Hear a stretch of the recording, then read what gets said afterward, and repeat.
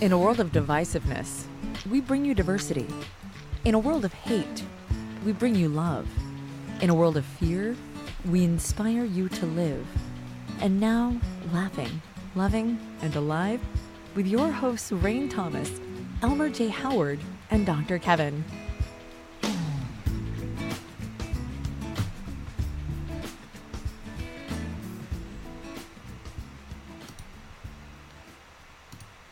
Hello, hello. I am the Wizard of Oz. I am James Brown, and Papa's got a brand new bag. And who's that dude? Oh,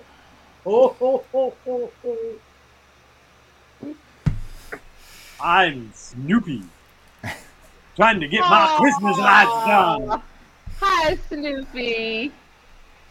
Oh, I'm glad to see you.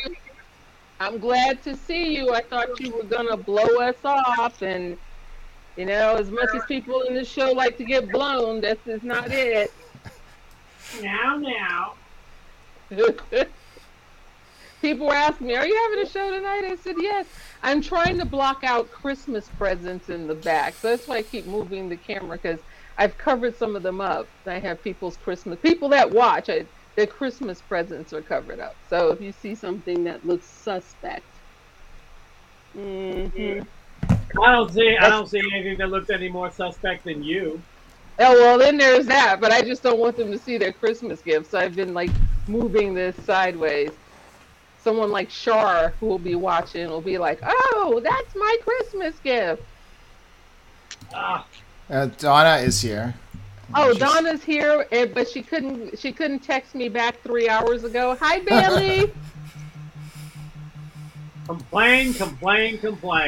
That's Thank right. you for coming, Donna. We're glad to have you here. Uh-huh. We're glad that you're attending our show. Yeah. Ignore the ingrate in the desert. Wow, Elmer, you're going to just let him talk about you like that? Yeah, well, I'm doing all the tech stuff and handling things. I got a cat trying to jump in my lap, so... Stop handling things and pay attention. And having a cat jump in your lap.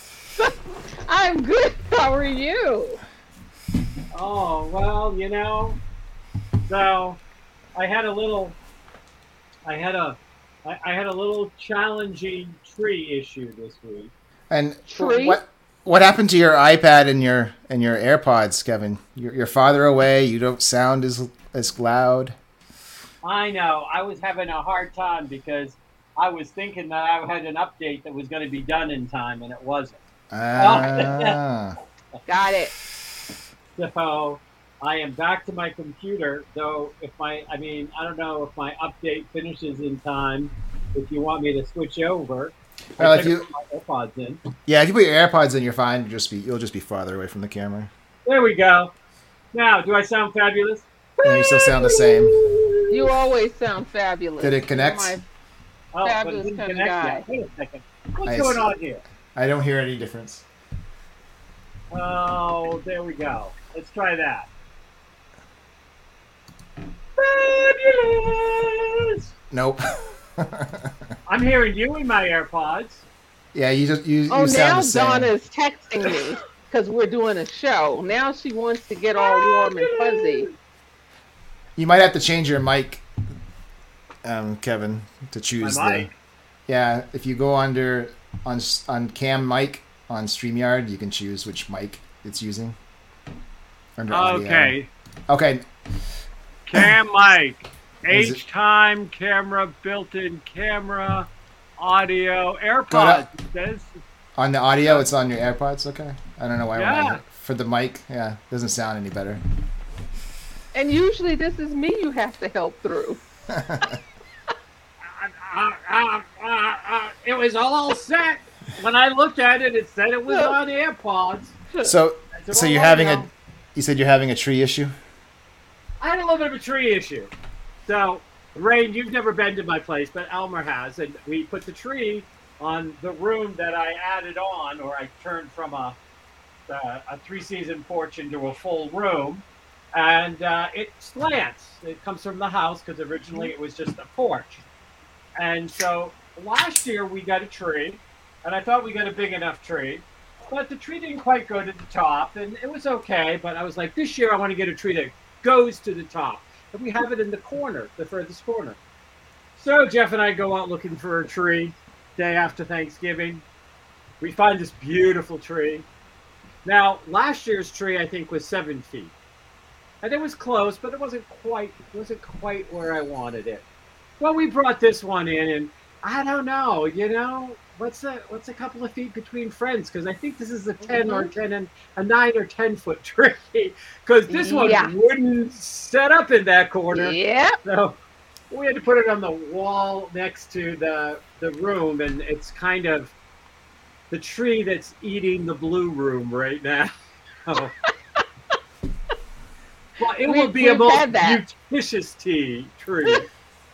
We've had those trees before, and it's usually my fault because I go out and I put my hand up and I say to my husband, see, if it comes to my fingertips, that should be about perfect. He's like, babe, look at my fingertips. That would be too tall. And I'm like, no, I think it would come to my feet. And then we get this tree home, and all of a sudden it's with to lop the top off because it's too tall. I get it. That's definitely a tree debacle. Yes. Well, we're going to make it work. It will work. We just had to back it up against a wall, rearrange everything a week before I'm supposed to have a class in there, and I see clients. So it's just fun. Well, Christmas jolly.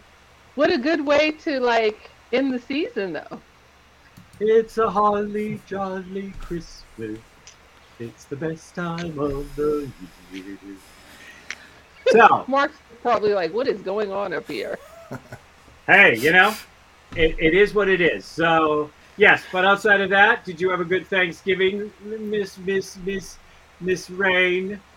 Well, I don't know if you guys know, but we don't celebrate Thanksgiving because I've always believed that every day that you get to have something to eat and fellowship with friends is Thanksgiving. So we don't really do that. We have Chinese food or pizza, whichever one we have for Thanksgiving, we have the other for Christmas. So Chinese food went out this year, and it was relaxing and beautiful. And I got a couple of gigs that I really want to tell you about, but I can't because I have to sign the deal first. You know how that goes. But by the next show, you'll know way before the next show. Let's just say that. Okay. So but it was good. It was added. Yes, it was good. It was peaceful. I couldn't believe the auditions were still coming in on Thanksgiving Day. I was super grateful. Some things came in that I auditioned for like a year ago. So you just never know, what's out there and what's going on. And it was good. I'm looking forward to ending this year on a bright note. And I'm looking forward to our next year together too, the three of us. And I'm coming to see you both next year. That's a promise. I already have that on my to-do list. Well, you're always welcome. We have room for you in the cat's room, and we have a spot saved for you in the hot tub. And I like it. We're ready for you, baby. I'm ready. I did Thanksgiving. I did the right kind of Thanksgiving, which was, we do gratitude all the time around here. Sometimes I'll just stop in the middle of Jeff and I doing something, and I'll just look at him and go, we just really need to be grateful for everything we have. We have a house, we have food, we have each other, we have this chaotic, crazy life, but it's a great life. Mm-hmm. And but I texted my sister a couple of weeks before Thanksgiving and said, "What are you doing?" She goes, "Oh, she's having one of her sons lives West Coast, one's East Coast." So she was having her local son over. She wasn't traveling this year. And I said, "Room for 2 more?" And she was like, "Absolutely." So I got to show up, eat, hang out, see my nephews and nieces and grandnephews and grandnieces, and drive around in the new car because I have the new car now. It's beautiful. It's beautiful. And so it was a great easy going Thanksgiving. Good. Well, we know what happened to Elmer. What's that? I heard my name. Twice. We both said it. Yep. Elmer had a peaceful Thanksgiving as well. Yeah. Yes. All by myself. Just sat around watching TV and playing video games. But that's good, right? Yes. Actually, I just got back from Andy's having our Thanksgiving dinner. So what got stuffed more, you or the turkey? The turkey didn't get stuffed because I forgot the stuffing. What? Yeah. Oh, my. Okay. Good night, ladies and gentlemen. This is it. Mark, I'm so sorry. I wanted to meet you, but I cannot. That's a faux pas. I had one thing. Andy did everything else. I was supposed to bring the stuffing, and I left it on my counter. And I would have rerouted you right back to that stuffing if it took you 3 days to get there and bring it back. You know, wow. What can I say? I brought stuffing actually to my sister's Thanksgiving because I brought gluten-free because I can't eat gluten. So I did up a gluten-free stuffing with Italian sausage in it and peppers and onions and all of this really good stuff and gluten-free breadcrumbs. So I miss stuffing and dressing, and because my family made it from scratch. They're from the South, and it would take like 3 days to do because they would ground the actual cornmeal and make it in cast. I was gonna say it was pan. cornmeal. Cornmeal. Yeah. It was like the real deal. My dad made all the giblets. He boiled them and seasoned them. Then we chopped them all finely, and also, it was a whole procedure that went into actual dressing. So I'm real picky about stuffing. I won't eat it out of the box. I'd rather not. Yeah, I can't. I can do the bagged cubed stuffing, the large chunks. I can't do the stovetop stuff. No. Mm-mm. That doesn't taste like anything to me. No. No. Oh. And although on the other side, I won't eat cranberry sauce unless I see the ridges. It needs to come from a can. That's so funny because if it doesn't have the ridge, like I don't like homemade cranberry sauce because I'm used to the ridge one, the one where it's like, and that's probably horrible, but my family didn't make that. Black folks, I don't know about them making cranberry sauce. I never saw that in any of my family's house. I'm just saying, they did the other stuff. This was the first year, I think, in a long time that I didn't make a big batch of cranberry sauce. I make cranberry sauce with, I love making cranberry sauce, and I make it with maple syrup and nuts and fresh cranberries and a little bit of, orange. Yeah, I like the fake gel stuff. Yeah. No, but I was the one that goes on the plate. You can't let it get hot because it gets like juicy. Right, melts. Well, when I come, I am looking for seafood because it's not a thing I really get to enjoy here. Yeah. I'm a huge seafood lover. Plenty of places for that. Steamers. Do you guys have steamers up there? Yep. With the little tail. With a lot of people neck. don't know what those are. It's a neck. Yeah, like the gooey ducks. Yeah, like the little gooey ducks. And you got to have the belly. Okay, perfect. Yes, you got to have the belly. That's my thing. Rinse the sand off, dip it in butter, down the hatch.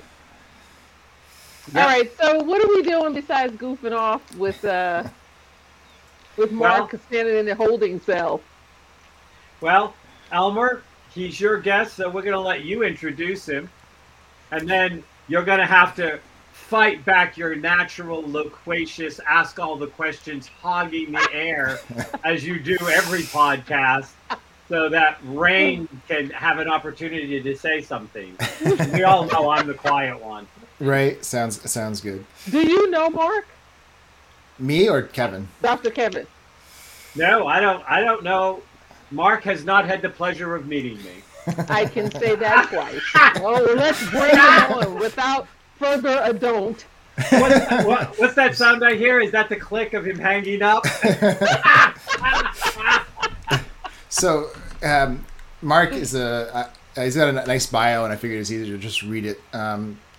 He's a filmmaker, casting director. He has a nice body. I'm like, I was gonna say, wait, he's breathing. Mark's got a nice bio. I was like, Mark is more guy. Okay, I read the wrong one. He's gonna be redder than my shirt by the time we bring him on. Go ahead, come on, Alma. Let's go. Snap to it. He's a filmmaker, casting director, acting and media coach, podcaster, writer, digital content creator, and SAG-AFTRA performer. After living in New York for 14 years, he moved to Maine full-time in 2020. That's how I met him. His voice is heard on his podcast Release Date Rewind, Clock Tower, Players Jubilee Podcast Theater, Interact Audio Productions, and Add This to Your List. His latest short film, Twin, is on the 2021-22 festival circuit, while his other recent short, Family History, has wrapped its year-long festival run and will stream publicly soon. And previous shorts, Sticks, can be rented on Prime or streamed on YouTube and Vimeo. I don't want to hear you purring. The cat. It's a cat show. Yeah. Mark cast 7 seasons of the popular hidden camera series What Would You Do at ABC in New York, along with other TV and streaming projects at the network, as well as independent films and pilots, including Lords of Satan and my show, Kings and Queens, recently in Maine. He worked on films and TV shows for over 15 years, from the broadcast series 30 Rock and Ugly Betty to the cable series Celebrity Ghost Stories and talk shows Live with Regis and Kelly and Wendy Williams. He taught acting, filmmaking, screenwriting, and hosting podcasting classes both online and in person since 2017, and started creating digital content for the Ogunquit Playhouse in spring of 2021, which Kevin's familiar with. He graduated from Fordham University. He received a certificate in producing from NYU's School of Professional Studies. Welcome, Mark, to the show. Are we finally done? Jeez, oh my gosh, right? First of all, well, that's the show, guys. Body, Thanks for coming. We appreciated having you. Yeah, Good night. I can tell everyone I do not have a nice body right now, especially after all the Thanksgiving eating, but thank you for putting that rumor out there. I'll take it, sure. We'll be the judge of that. Stand up, Mark. Stand up. We'll be the judge of that. Take your shirt off. The proof is in the pudding. Boy, this is a different kind of show. Uh-oh. Yeah, it always is. Mark, I'm going to start you off. I'm going to start you off because I know Dr. Kevin's going to grill you, but I'm going to start you off letting you know, if you haven't heard, I'm a shameless beggar, so you and I are going to work together in some capacity, period. Oh, yeah. I am from the Bronx, born and raised. I know Fordham University very well. Totally. I went to Hofstra. Oh, yeah, nice. Perfect. Yep. Yeah, so you and I have lots to talk about, and whatever you're doing, I'm already there. Just tell him, Elmer, shameless beggar. Love it. Yeah, I just wanted to get that out. Rain, I forget, where do you live? Are you in Arizona? I'm in Las Vegas. You're in Vegas. Okay, cool. Wow, from the Bronx to Vegas. Okay. Well, there were a lot of places in between, and we're getting ready to wrap this up here in a couple of years too. So. Yeah. Awesome. Wow. Cool. So, Dr. Kevin, should I turn him over now that I've gotten my shameless begging out? And. But let me see. We got a 3-hour bio write-up from Alma, who's also shamelessly trying to beg something from Mark, I'm sure, to do with one of his projects. Rain has already hit on you for a future casting role. So lots of them. Lots of them. And the cat purring. That's all I hear. It's like being on here with Eartha Kitt. And Mark, all I want from you is for you to give us a good show, bare your soul, tell us some deep, dark secret you've never told anybody else. And, we'll try to make you look good. I mean, just simple stuff. Okay, great. Easy. Typical Sunday night. So you got a great body and you're easy. Hey, it's a good combination. And I love it because I'm on the show. There's actually 4 queens in this show. I love this. There you go. Oh, okay. Can we talk about quickly, Elmer? I cannot believe you forgot the stuffing. That's the best part. Yeah, I know. I was rushing out of here, trying to get over there, and oh man, Elmer's just out of practice getting stuffed. That's all there is to it. And here we go with the other show with the great body again. Oh boy. I agree with you, Mark. So, Mark. So, you appear to be doing, though the references were stronger when I was reading up on you than Elmer did in the bio, though I think I slept through the third and the fourth paragraph. I'm not sure. That wasn't purring, it was me snoring. Nothing personal. But it seems like you do a lot of things in the LGBTQIA, LMNOZ, supercalifragilistic community. Is that true? You know, I wish a lot was true. Maybe some. I hope to do more within the community. Still kind of navigating it in Maine, as Elmer knows. You know, it's pretty small from what we can tell. But yeah, definitely. You know, I've been working in theater and film since I was like a toddler. So any of my fellow, you know, queer community people have just been with me for decades. You know. So yeah, there's always room for more. Can't be that many decades. You don't look that old. Oh, thank you. There's been a little more than 3.5. So there you go. Oh, you're just baby, a child. Baby, child. So, baby. Anyways, I'll burp you later. So moving right along. Toddler. What was your first role? Oh God. You said you started as a toddler. Yeah. Were you the Charmin baby? No, I wasn't that cute. No. I'm pretty sure the first gig I can remember, but you know, it's funny, like our memories where it's like, I don't know if I was actually there or if I just remember seeing the photos and watching the VHS tape of it, and I just think that's my memory. But yeah, toddler, maybe like 4 years old-ish, was a runway model for like Sesame Street. You know, like not even the real Sesame Street though. It was like Sesame clothing in like Philly, where I was from. So that was like one of my first big gigs, and I'm pretty sure I didn't even walk the full runway like I was supposed to. I don't think I got nervous. I think I was just like, you're gonna walk down there, but I'm gonna walk over here. So my mom was like, you did not do what you needed to do. So, but I looked good. So there you go. It was cool. So I think that was my first one. So. You've always been a bit of a find your own way kind of person. Then you started young. Yeah. You did it your way. Which you know definitely was not always the best, but you know, yeah, that's me. Well, I don't know. I actually think that in the long run, when someone is as close as they can do to always being them, it is the best, because when they're not being them, they're either passing at lying or failing at authenticity. Yeah. So doing it your way is the way you figure out who you want to be. We have enough wannabes that are involved in theater and movies and acting. God knows. Right. Oh boy. Wow. Yeah, I mean, we've got two of them just right up over my heads, right? No. Begging for roles and acts and stuff like that. Hey, I am not ashamed if a closed mouth doesn't get fed. Oh, totally. You don't know until you ask, right? Hey, I'm all good. I'm not going to hit you up for a role, Mark. Okay, just okay. All right. Thank you. We'll talk about some stuff I've written, though. No. There you go. Elmer's first movie was actually something I wrote. He won't admit to it, but it was. Oh. And he's still not admitting to it. Yeah, I know. He's quiet. He's like, what film? Yeah. Anyways, so you were doing New York. What made the move from New York to Maine? What was behind deciding to do the northern version of the Beverly Hillbillies? Oh, totally, right? So that's a great question. So my husband is from Maine. He's from Belfast, Maine, which is just a little north of Camden, you know, on the way up to Bangor and Bar Harbor.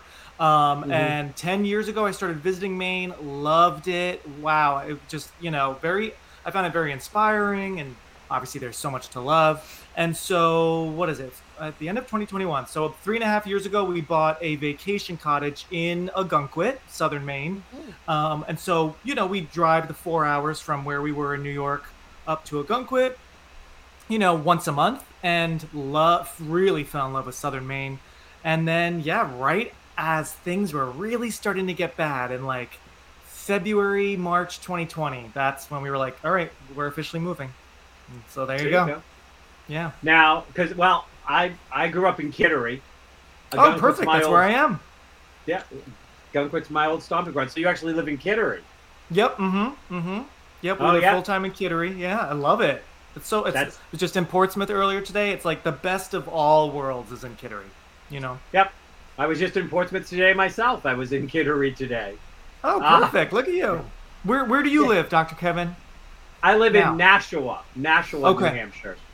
Okay. So, cool. But yeah, I had to go up and take care of some business there, and then had lunch with my sister and my niece, right in Kittery, and and then stopped and did a little healing work on a client, and then headed back to Nashua. So nice. Where'd you have lunch? What you were looking. Oh, the Sunrise Grill. It was like a late breakfast, early lunch. Yeah. Yeah. How is that? I haven't had it yet. It's not bad. I mean, it's kind of standard fare, but the food was good. I'm a gluten-free. I can't eat gluten, and so they did a great Benedict with gluten-free English muffins, and I was happy with it. Good. So that's great. You know, there's a couple of good restaurants. Now, when I grew up in Kittery, it was not the place to be or go for good restaurants, good food. Everybody went to Portsmouth and tried to pretend they lived there. But, that was a long time ago, long before you were born. Right, okay, yeah. So now, is your husband in the business? No, only when I beg him to help me with things, or like, years ago, every now and then when he'd be like in between jobs, he'd be like an extra in something I was working on, or or like an art director on something. But no, he works at a nonprofit based in New York, actually, but he's full-time remote, so he's got a good nonprofit gig. What nonprofit is that? So he works for a nonprofit called One Love, the One Love Foundation, which you might have heard. Yeah, it's a national One Love. The headquarters are in New York, but they're all over West Coast, East Coast, and it's all about promoting healthy relationships. It was created, because of the really tragic death of a young woman named Yardley Love, who was murdered by her boyfriend in college a while ago. I want to say it was maybe been 10-ish years ago. Probably. Right. Yeah, and that was big national news. So so he's doing that, and then he makes candles. We have a candle company right here based at our house in Kittery. So yeah. Oh, I love that. Now, what's the name of the candle company? So the candles are Nubble Light Candle Company. So that is obviously inspired by Nubble Light in York, one of the most popular photographed lighthouses. We started it when we were, actually he got the idea at Marginal Way in Ogunquit, and we were talking about this place, and this was before we, moved here full time, and we're like, Maine is so awesome. How do we bring something from Maine back to New York and all over the country and bring New England home? And we were looking at the lighthouse, and we're like, okay, maybe it's something to do with candles, the essence of Maine and New England, and bringing that light home. So it all started there. I think that's interesting. I lived for almost a year up on that ridge. Oh yeah, within walking distance of the Nubble Lighthouse. Oh, cool! Look at you. Yeah, beautiful. Yeah. I used to take my clients and we'd walk the beach. We'd do the whole session walking the beach there, because I'm all about movement and fresh air and stuff like that. So that's good. Now, how involved are you with the candles? Is this more your husband's gig, or is it? He's definitely the lead. He's definitely the main, But I work pretty much every market with him. I was telling Elmer, okay, I can do this day or that day. Every other day, I'm at a market on the weekends, especially this time of year. Wow. But I do make some of them, for our Halloween scents. I did make our Wicked Spooky candle, which is fun. We have fake blood in there, red dye that looks like blood. I make things every now and then. Yeah, right? I mean, it's fun. It smells good. It smells like apples. So I make a few here and there, but I'm more, helping sell, helping prep, boxes and labeling and all that stuff, And outreach. I did get a few stores. So there you go. I think we're now in 30 stores across the country. Wow. So the goal for 2022 is a few more. So we'll see. So, are you using a traditional wax, or has he gone to the soy? Oh, yeah, soy all the way, baby. Okay. Soy wax, yep, and it was made with essential oil blends, And yeah, that way it's safe. It's a good clean burn. It's not your Yankee Candle, dirty stuff. So. Yeah. Okay. Well, don't write us Yankee Candle. Sorry. I used to buy Yankee Candle all the time. So thank you, but I've just moved on. Right.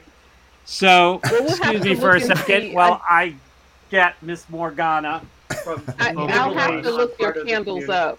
Because I'm a huge candle girl, and I'm a love huge that, Rain. New England girl. I mean, when I used to go to a gun quit. Look, Shar wants to know if you can get your candles. Char's my really good friend. Only awesome. Can you get on Amazon or only on your 30 stores? We'll start buying those now. Oh, thank you. Yeah. There is going to be a Cyber Monday deal tomorrow. I forget what the percentage is. See, that's why I'm the number 2 person. He's the number 1. But yeah, good question. I think one of our candles is on Amazon. Amazon really, as you can probably tell, is not great for small businesses, the fees and everything. Right. But if you go to nubblelightcandle.com, feel free to browse. That's our website. We're also on Etsy, and you can look at them all. And then our Cyber Monday deal is for a select few candles, a lot of our fall scents.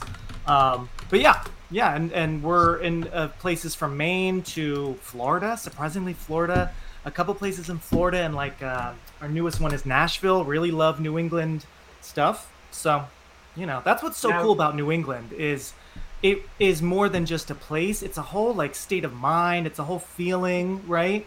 That people want to experience everywhere. It's like New York or Beverly Hills. It's like people are drawn to these areas and kind of want them wherever they are. So that's what's cool, That's right. Rub it in, because I always thought I would live in Vermont or Maine or New Hampshire, and I married a guy from Virginia who somehow wanted to live here. Yeah. That's so funny. Yeah. Well, it is not funny at all. No. And as much as you shamelessly promote everything else, why don't you shamelessly promote moving back to the East Coast? I mean, it's right up your alley. He's never going to move back to the East Coast. He didn't like it from the time he was born, so that's never going to be a thing. I already told him next year I have a couple of weeks carved out. I'm going to go stay in one of my favorite places in the Hamptons, and then I'll come see you guys, and that's you too, Mark, because A Gun Quit's one of my favorite for the lobster roll and the trolley and the lady who killed her husband and got off that owns the restaurant. Oh my God, that's so funny, Rain. So, fun fact about her. I guess we won't say any names, even though everyone knows her. So yes, she was one of. We just sold our cottage a month ago, our seasonal vacation one, but she's one of our cottage neighbors. We never met her. She never went to any, board meetings or anything. But yeah, she just was a few houses down, and her cottage. You don't want Lizzie Borden showing up there, so. Yeah, I'm good.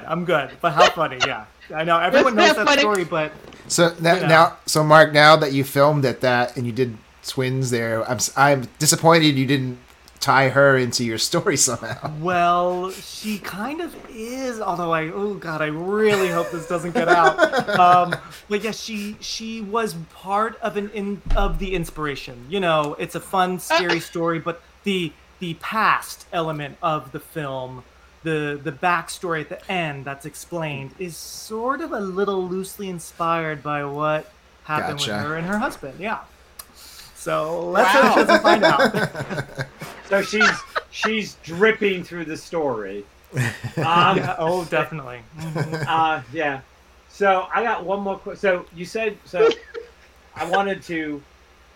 So the candles, you do a lot of essential oils. You do a lot of blending for your own scents and stuff like that. Yep. Mm-hmm. Do you? Because I work with aromatherapies and essential oils in my practice. Nice. Yeah. And so, do you ever?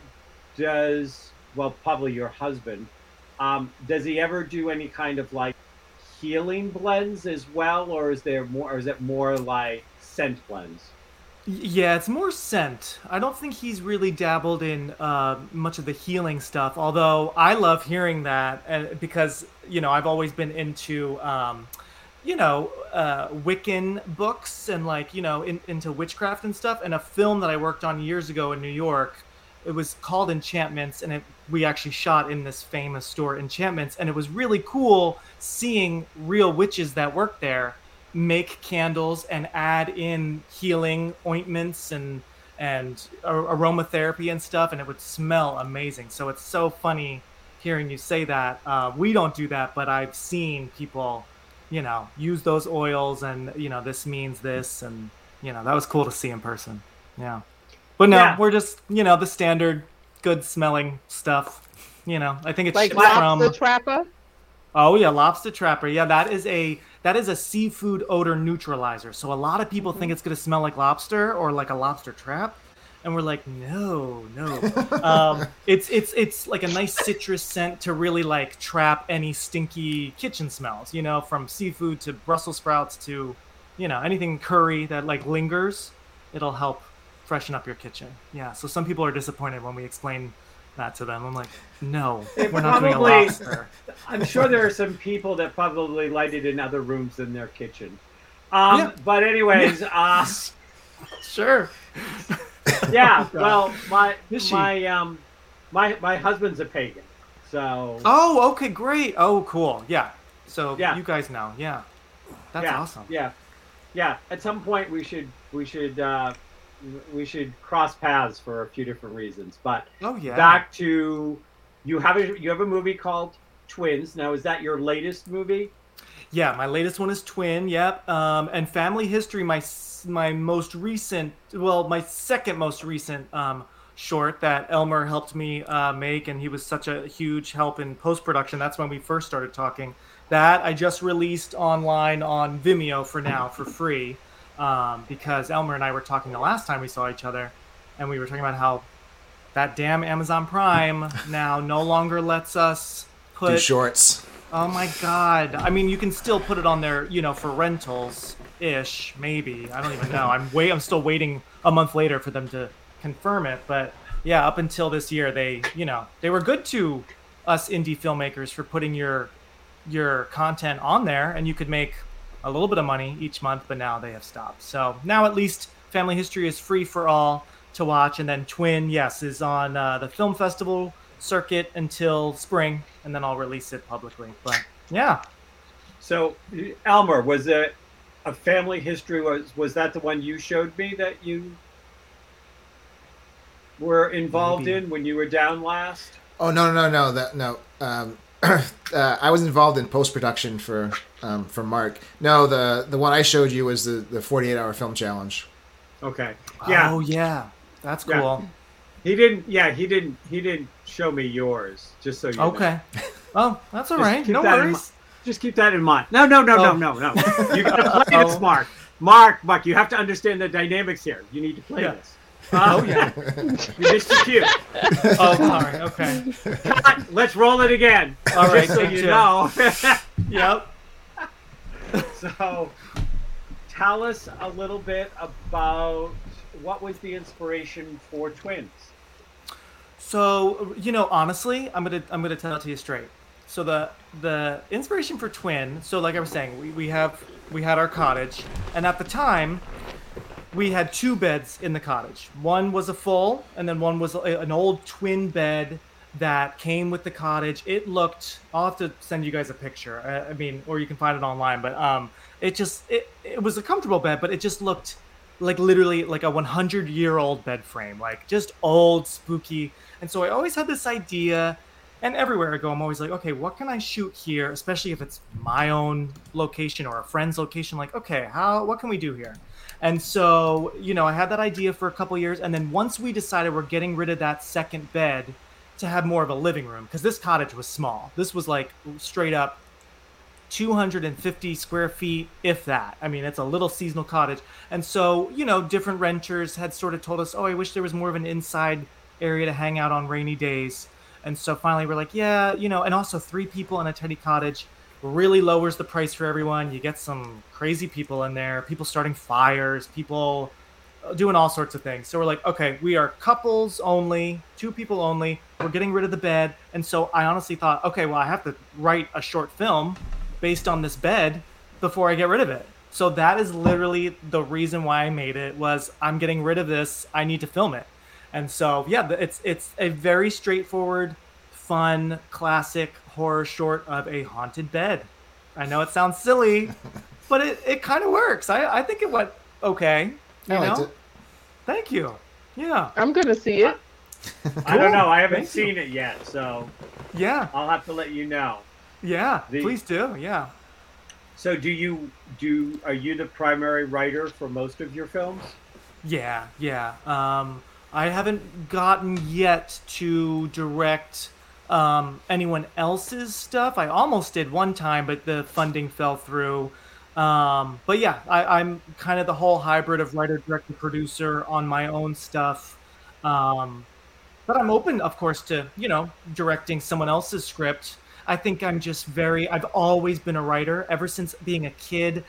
I was like rewriting my own versions of like big movies at the time. Like I have a memory of like Twister and like casting my friends and my teachers in the kids version of Twister, the tornado movie, and rewriting Grease and like writing my sequel to Clueless. So I've always been a writer. So that I think came first. And then it was like, well, I might as well just direct this and produce it myself, especially with independent stuff. You kind of have to do multiple things at once, so it's really just me. And then occasionally I might have a producer friend come in and help me, but yeah, it's usually just me.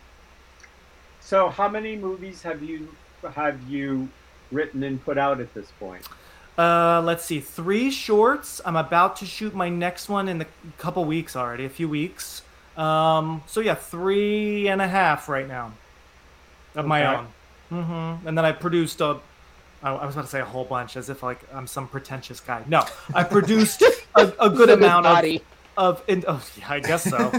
Sure, I'll take it. I produced, a good handful of shorts and features and pilots along the way for the last 10-ish years. So, of other people's stuff. Yeah. I was a big fan of What Would You Do? I have to say. I enjoyed the premise of the show, though. By the end of it, it seemed like a lot of it was getting rehashed a lot by the end of it. Yeah. There were some scenarios we did where literally like, because I was there for 6 seasons, and gosh, sometimes like, oh, we're doing this again already? Like, okay, well, how are we going to change it up this time? Like, yeah, we were kind of grasping at straws towards the end, but, it's weird, even though we were sort of running it, because we came up with all those ideas on our own, which you're already like making the show. It's kind of hard to also be like, okay, I'm the casting director, but then I'm also expected to like pump out some ideas every single week. It's like, but still viewers, the ratings were still good all the way to the end. I think it's funny. There's like, even though people want new content, they're also totally fine watching the same thing, just shot differently, just with a different cast. Like, it's interesting, and so even how people love remakes and reboots, and like Marvel, no offense to Marvel, it's fun, but it's all the same thing. You know what I mean? Mm-hmm. So, well, there's generally, I should say, I know it's different each movie, but it's a lot of just the same stuff that we're watching with just different faces or different settings, Mm-hmm.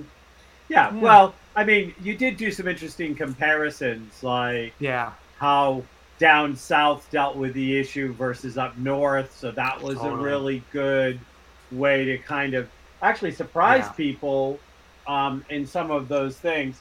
But I think that different characters, even if it was the same basic what would you do, to have different people, because they weren't saying all the same things. It wasn't like they all had lines and they memorized it and they were saying it.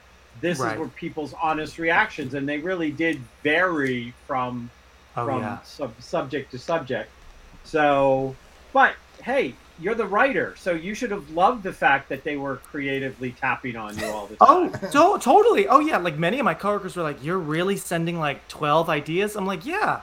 But it's funny. It's fun, I mean, I don't want to knock too many people in this chat, but it was under the news division of ABC, which is not always the most creative of divisions. So, you would pump out your ideas, but they were never good enough or whatever. They didn't get it, and they kind of wanted to just do the same thing. Or sometimes when you had really good, solid, very simple, like a true experiment, oh well, that's not exciting enough. So that was kind of the hard thing every now and then was, well, you know, it was like, well, you want ideas, here they are, you know. So leadership wasn't always, you know, great, as usual. Well, you know, I find that interesting because I think that in the last 5-6 years, or even the last decade, that the news departments have gotten very creative at how many different ways can it package bullshit and keep you tuning in. Totally, man, it's hard. Oh my gosh, I know. 24-hour news cycles. Yeah, killed the truth. Yeah, because yeah, because you can't have it. What would be the dream project if I waved the wand and said, I'll give you $3.5 million in funding, run with it? What would you do? Oh wow, thank you, I'll take it. Oh my gosh, dream project would be working on some, you know, I'm a big horror person, as Elmer knows. Elmer's like, oh, but you only write horror. I'm like, I do other things too, but horror's just always been my go-to, you know.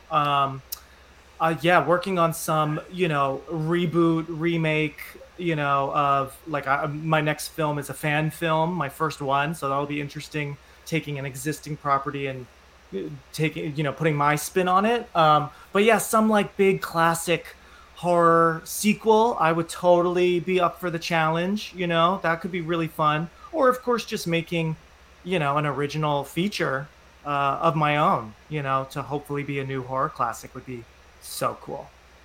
I would like to be in your horror, but I already know what happens to my people in horror stories. No, so not my you movies. would have to rewrite my role in there. I can't be falling down and getting killed off in the first, 12 minutes. I guarantee you, Rain, will at least make it halfway through. We'll see what happens.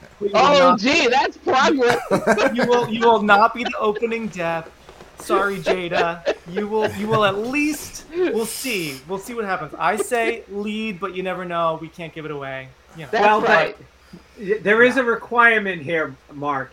If you're going to work with Rain, you have to give her this really killer dialogue, this monologue that you have her memorize and say, so you can cut it from the final edit of the film.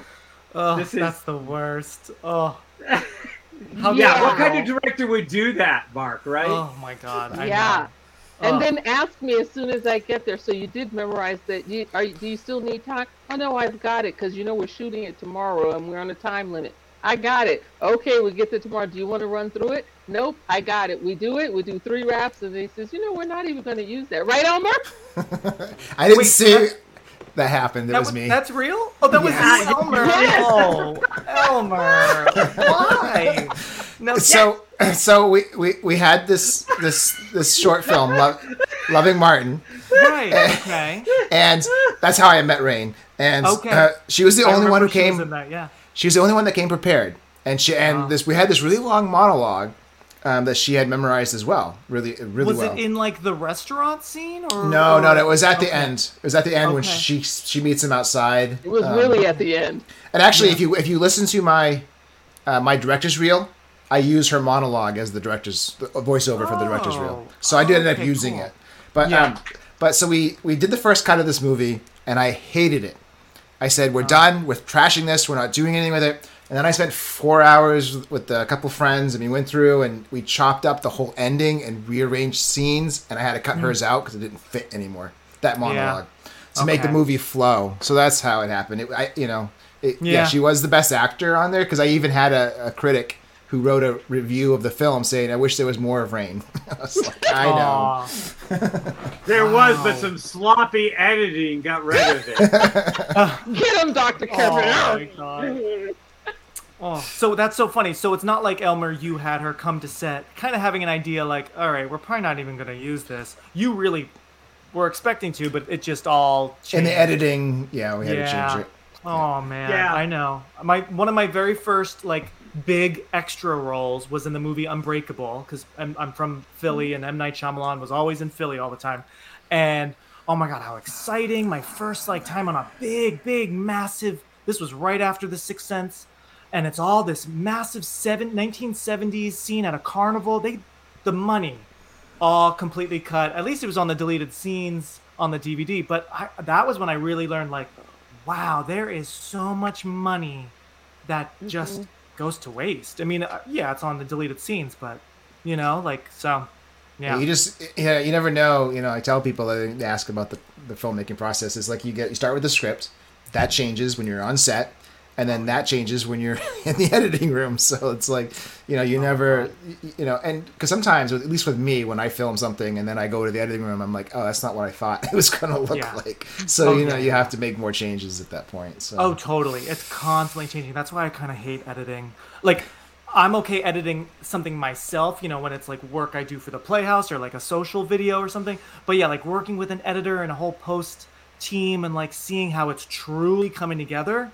Oh my God, I'm always cringing just because you thought you knew the movie, then you thought you knew the movie again when you were shooting it. You didn't know anything. Like now you're really knowing what you're doing. So it's stressful. Yeah.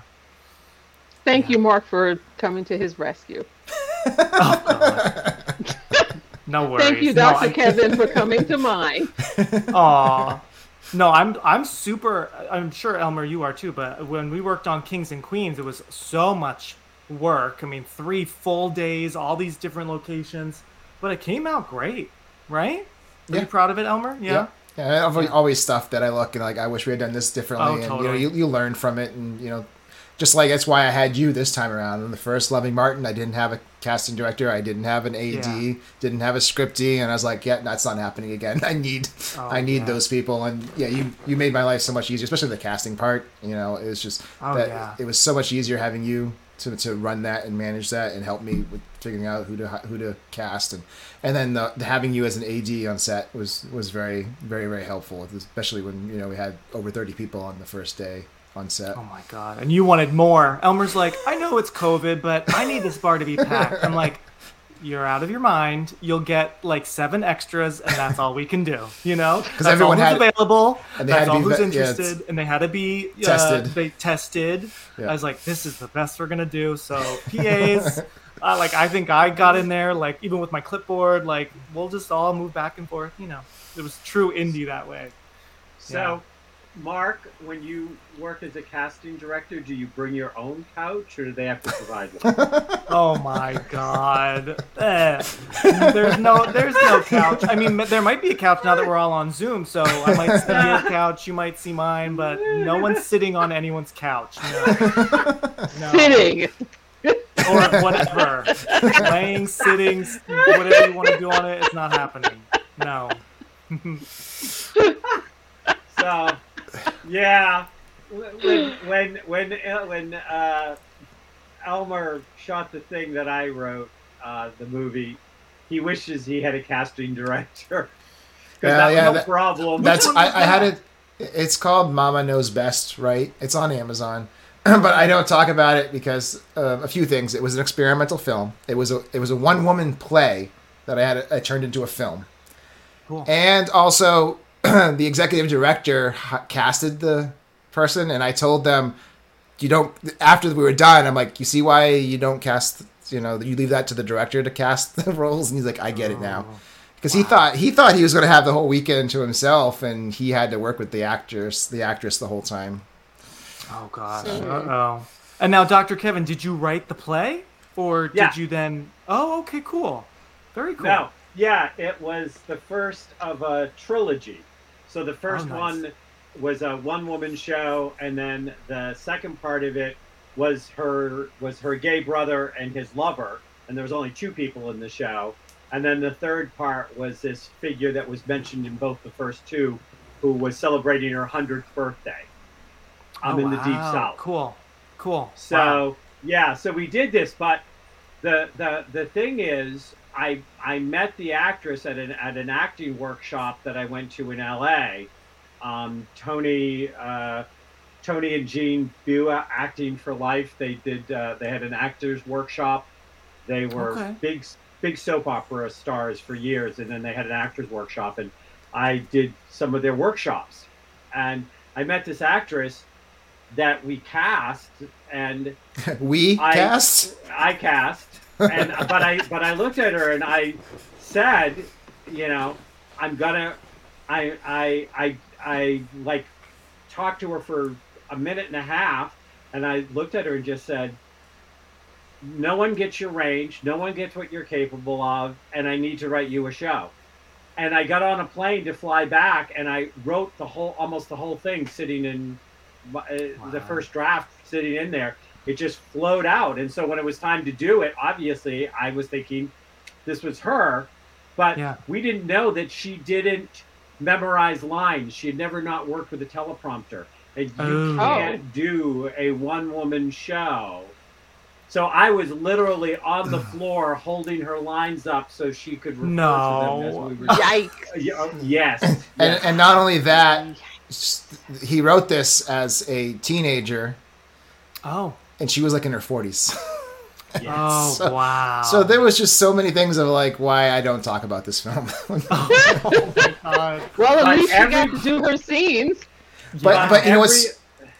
everybody that did it said that, because I had a couple of different, I had 3 different plot twists in it, and I had everybody tell me they didn't see any of the 3 plot twists coming.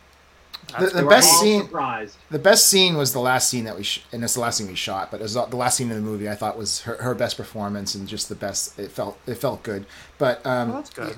Surprisingly, I didn't think this was going to go anywhere. This film, we didn't submit it to any festivals or anything, but a sales agent contacted me wanting to rep it, and nice. I was is it a feature or short? It's an hour long. Okay, we wanted it to be a short. But because it's a one-woman show, and we had to figure out how do we make this look like it's one long it looks like one long ass 1 hour cut is what we had to do, and so and it's we try to get it down because, as you know, with films, it's like if you're between the 45-minute and the 1 hour mark, you don't exist. Right. So we actually were just short of an hour, and we extended the credits to make sure we were over the hour mark. Yeah. But I would do it again. I think the content's good, and it's like I said, it's experimental because it's a one-woman show. How do you film that? But so when the sale agent came to me, and I was like, I took the contract to my lawyer, and she's like, you're getting screwed on this. I was like, yeah. I says, but you know what? I really don't care. Yeah. It's like, she's like, you'll never see any money from it. I'm like, I didn't think it was going to go anywhere but it's on the shelf anyway. So if they want to try to sell it, then more power to them. So. Right. One of the things we did to make it go to an hour was at the last minute, it was like, we've got to do something at the end. So I wrote a song, and we brought in, and one of the people that was working on the film sang the song I wrote to bring it to the hour. Nice. Smart. To close it down. It was like, yeah. So. And it's kind of a thriller. It's a suspense thriller. I don't know what's the It's a psychological drama. Yeah, basically. Ooh. So it's on Amazon if you want to check it out. Cool. Just don't judge me on it. No, but you can judge the writing from me. Just ignore the acting. Okay. So you want to do a remake, but I'd like to. I mean, you've got a pretty twisted mind. Why not an original? Oh yeah, I'll do that too. But I just love. I'm a fan of, such movies growing up. Nightmare on Elm Street, Scream, Halloween. All these big, great, classic franchises that I would totally, love to take a stab at. At one of them, but totally original as well, for sure. That would be great. But yeah, I have ideas, my own fan fiction for some of these things, so that could be kind of cool. But then I know there's a lot of pressure, with directors that then take on a new reboot or whatever, a new sequel, and now it's like there's such expectations. So, I know. So let me ask you this question, because I know we're almost out of time, but. So you're more slasher horror than you were not. You wouldn't be wanting to do something like an Alfred Hitchcock, which is more. I love both. Horror. Okay. Oh yeah, I love both. I'm not really the films I've made are not really bloody or anything. Styx has some CGI blood. Family History has none. It's more of a psychological thriller kind of. I guess it's more along the Hitchcock line than it is along the Saw line. It's like a Hitchcock's great, but it's like like a more modern Hitchcock where let's get a little bit more action. Like I love Psycho, but there's actually not a lot of scares. It's which is why it's so good.